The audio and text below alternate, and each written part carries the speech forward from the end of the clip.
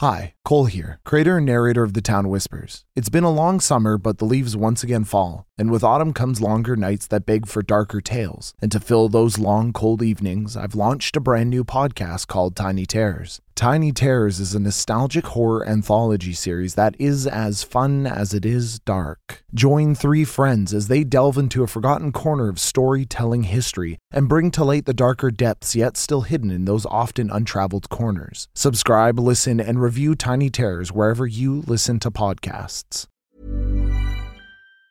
This Mother's Day, celebrate the extraordinary women in your life with a heartfelt gift from Blue Nile. Whether it's for your mom, a mother figure, or yourself as a mom, find that perfect piece to express your love and appreciation. Explore Blue Nile's exquisite pearls and mesmerizing gemstones that she's sure to love. Enjoy fast shipping options like guaranteed free shipping and returns. Make this Mother's Day unforgettable with a piece from Blue Nile. Right now, get up to 50% off at BlueNile.com. That's BlueNile.com. Planning for your next trip?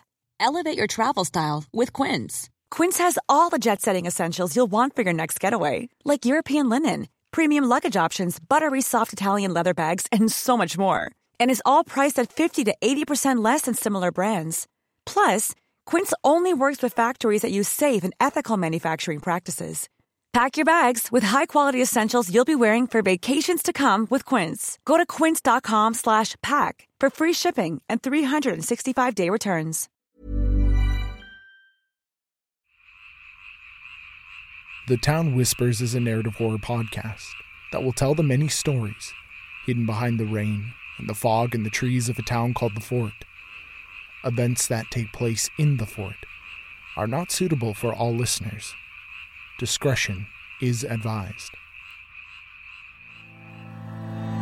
I got the ghost of you inside of my head.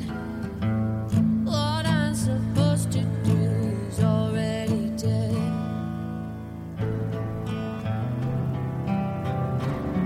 He's already dead. Oh, already dead.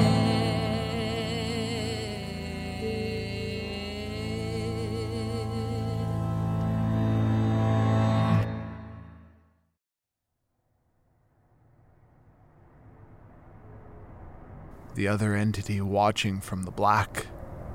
Adam. He who walked about as though he knew the non-existent halls of that big, vast, open nothing that Edward August Hall had assimilated with. How? Why? It was obvious, of course. How? Well, before Edward August Hall had staked his claim, Adam had walked those lands freely. Why? Well, that was obvious as well, because Edward August Hall had seen it all and Adam had not. Adam had been gone for 2 significant periods of time. The first was due to an unfortunate run-in with the sharp end of an axe, with the assistance of a well-placed metal spike against a very arrogant oak.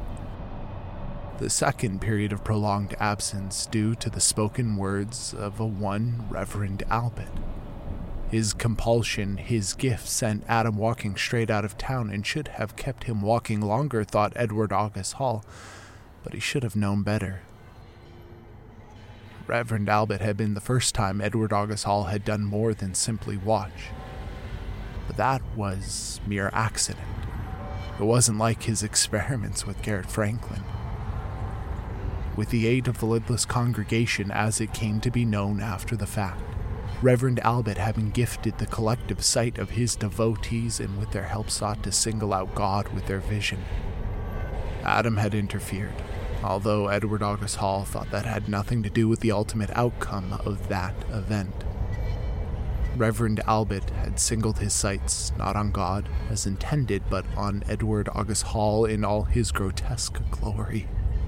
The Reverend's mind perceived him as one ginormous bloodshot eye with throbbing thin capillaries glowing in the dark, stuck in that nothing.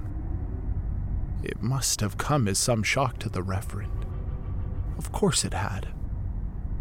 Edward August Hall knew this because he tasted it in the knowledge that the Reverend kept to himself. Even if he wanted to tell anyone, On his return to the corporeal world, there were little in the way of those who might have listened. There are secrets whispered in the wind. They sound like God, or divine intervention. Some singular truth to all life's terrible twists and turns, but in the fort one should not go blindly believing the bristly words of shaking leaves. In truth, Edward August Hall knew nothing of how the lidless congregation came to their conclusion, their ritual, their chants and preparation, and their act of self-sacrifice. It pained Edward August Hall to admit, but some questions had no answers, as nature was a force beyond him, and their act was the human interpretation, the coalescing of man and nature, and so he knew nothing of how it was that they learned the steps to be taken to send Reverend Albert to him.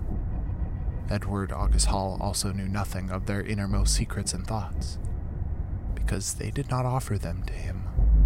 They were not looking to absolve themselves of their imagined sins, and so they felt no guilt and they held no secrets.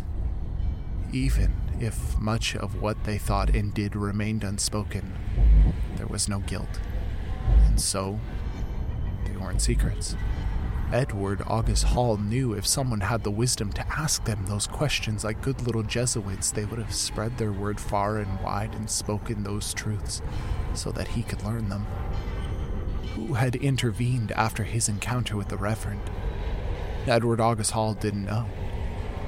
But some hand other than his own had gilded the Reverend's tongue with the gift to command Adam.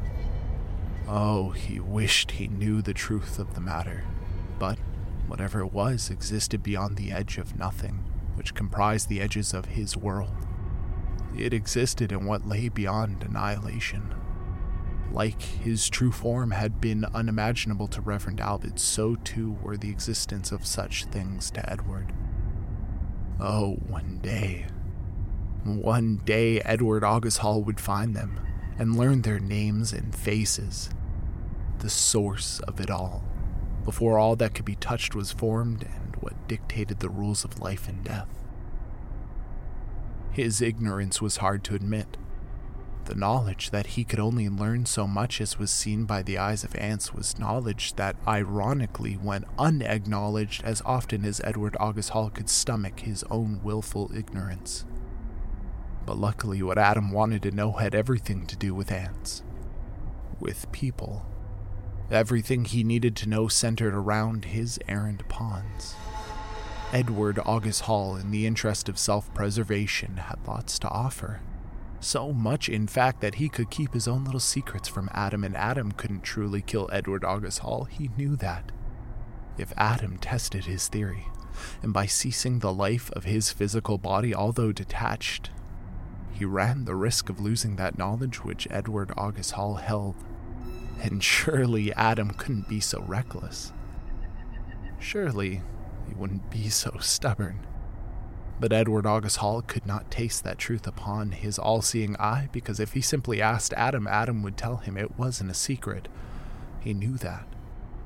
But he didn't ask. Because Edward August Hall was afraid of the answer. Instead, Edward August Hall simply complied, and gave Adam whatever he desired while not offering answers to those questions Adam did not yet know to ask.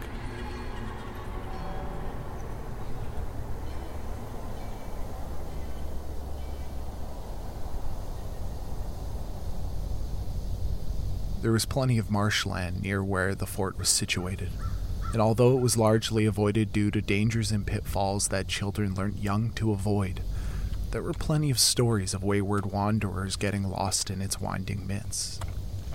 It was a confusing landscape of blending woodlands and marsh. And then just round a bend or two from the most common paths where the ground was solid enough to hold footfalls without sinking, there was the bog, which also entangled itself in the patchwork scenery. If you walked through the fort in the direction of north, although commonly referred to as down, you'd come to the river. If you walked down to the river and turned west, the harder packed and arable dirt that made up the fertile farmland townsfolk had spilt blood for, that dirt would eventually give way to sand where the banks of the Bedford Channel had eroded away the topsoil.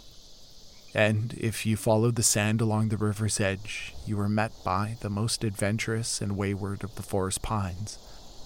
And diving into their midst, a misinformed traveler would find themselves at the edge of marshland. That signaled you were there, at the labyrinthian entrance to Burns Bog. Adam stood staring at the muddy land, with its bulrush and weeds obscuring where the waters of the river had seeped into the land and then locked itself away for safekeeping in the marsh. He'd walked through there one too many times on his way to Burns Bog in the past, and lost one too many pairs of boots to the peat that swallowed them hungrily, sucking them right off his feet. He knew the way well now, despite the way the land changed with the rains and seasons. The way the water body drained and filled different pockets entirely based on the whimsy of the land like sloshing waters back and forth. Adam cursed under his breath as he trudged along. If there were more pleasant ways to reach his target destination, he would have taken it. But that was, as far as he knew, the easiest route to where the Black Leech ancestral lands lay.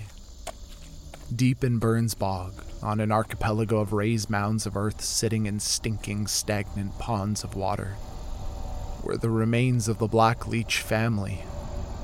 A collection of ramshackle buildings, some as rudimentary as to be called hovels, while others resembled more modern homes.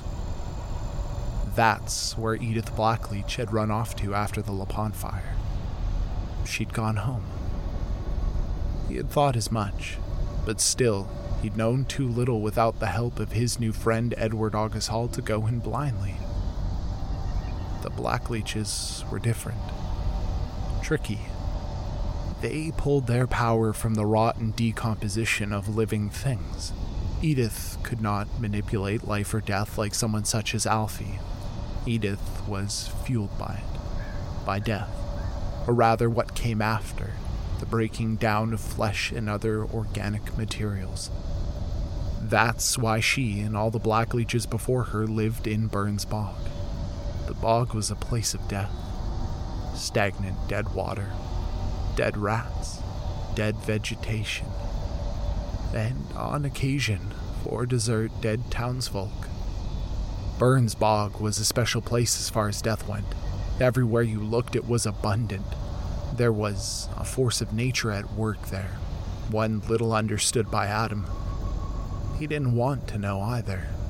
It stunk to high heaven and he wanted no part in the filth of it. All he needed to know was that as far as humans went, the Blackleaches had been as dangerous as they came. Edith was old, but standing face to face with her, the way Adam always met her eyes with a square chin and tight-lipped respect, that was as close as he ever came to acknowledging an equal. Where Mother Cyprian, Jacob, and Alfie and the rest had sacrificed to materialize their will, the Blackleaches used nature's own mechanisms to make their intent manifest. Clever, really, and simple, too. Distasteful, disgusting, immoral, and unethical by societal standards, sure, but it made them different. The rest lied to themselves. They martyred themselves for some fiction called the greater good. Oh, the Blackleach family, though. They were a pack of vultures. They were the green rot on the edge of a festering cut. They took what by nature must be given and siphoned some for themselves. They were an extension of nature.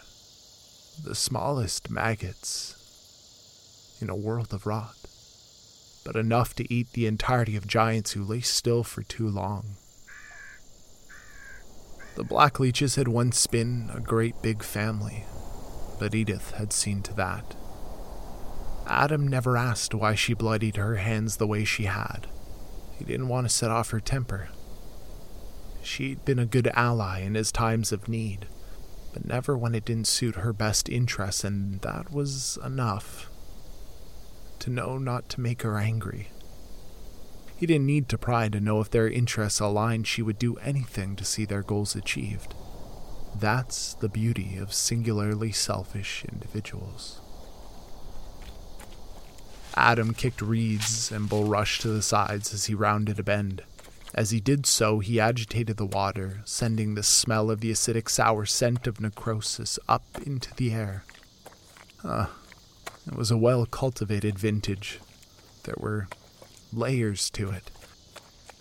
Different levels of flesh turned liquid. Ahead, the home which by Edward August Hall's recollection was where Edith would be, came into sight. The white paint had melted off it, the bog air having done a fine job of stripping the thick lead paint, but there were little specks of that brilliant white embedded in the ridges of the exposed boards. The porch was lopsided, half of it sinking into the ground below. It was sad, really. A delusion of a normal life. In a place like that, it looked like a suburban palace in a wretched prison. The house had belonged to one of Edith's sisters, if Adam recalled correctly, although he could never really separate them by name. Edith's sisters never left each other's sides, which was probably why she couldn't leave the bog. The ties that bind family together are strong. The ties that bound the Blackleaches were oppressive. Adam helped himself, not bothering to knock. If Edith was home, then she already knew he was there, and if the door was open, she minded not that he came in. There in the front foyer, or where the area marked by long since bashed-through walls had been, stood Edith Blackleach. Oh, hello, Edith. Been a long time. I think we ought to talk. What do you say?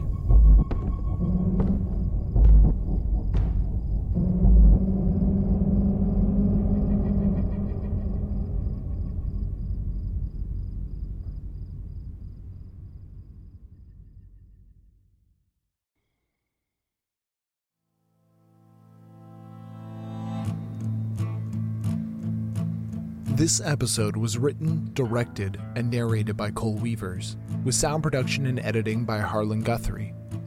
Our theme song is by the ever-wonderful Charlie P.S.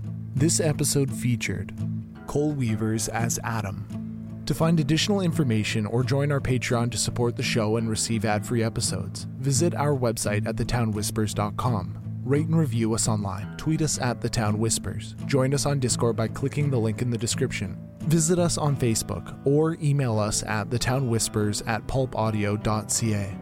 The Town Whispers is a serialized horror podcast produced by Pulp Audio, distributed by Callum Doherty of the Rusty Quill Network, and licensed under Creative Commons Attribution Non-Commercial Share-alike 4.0 International License. I got the ghost of you inside of my head. What I'm supposed to do, the blood has been shed. He got a dark past in a soul that's unfed. What I'm supposed to do is already dead.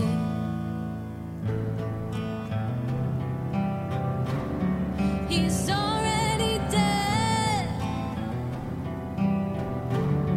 He's already dead. He's already dead. Oh, already dead.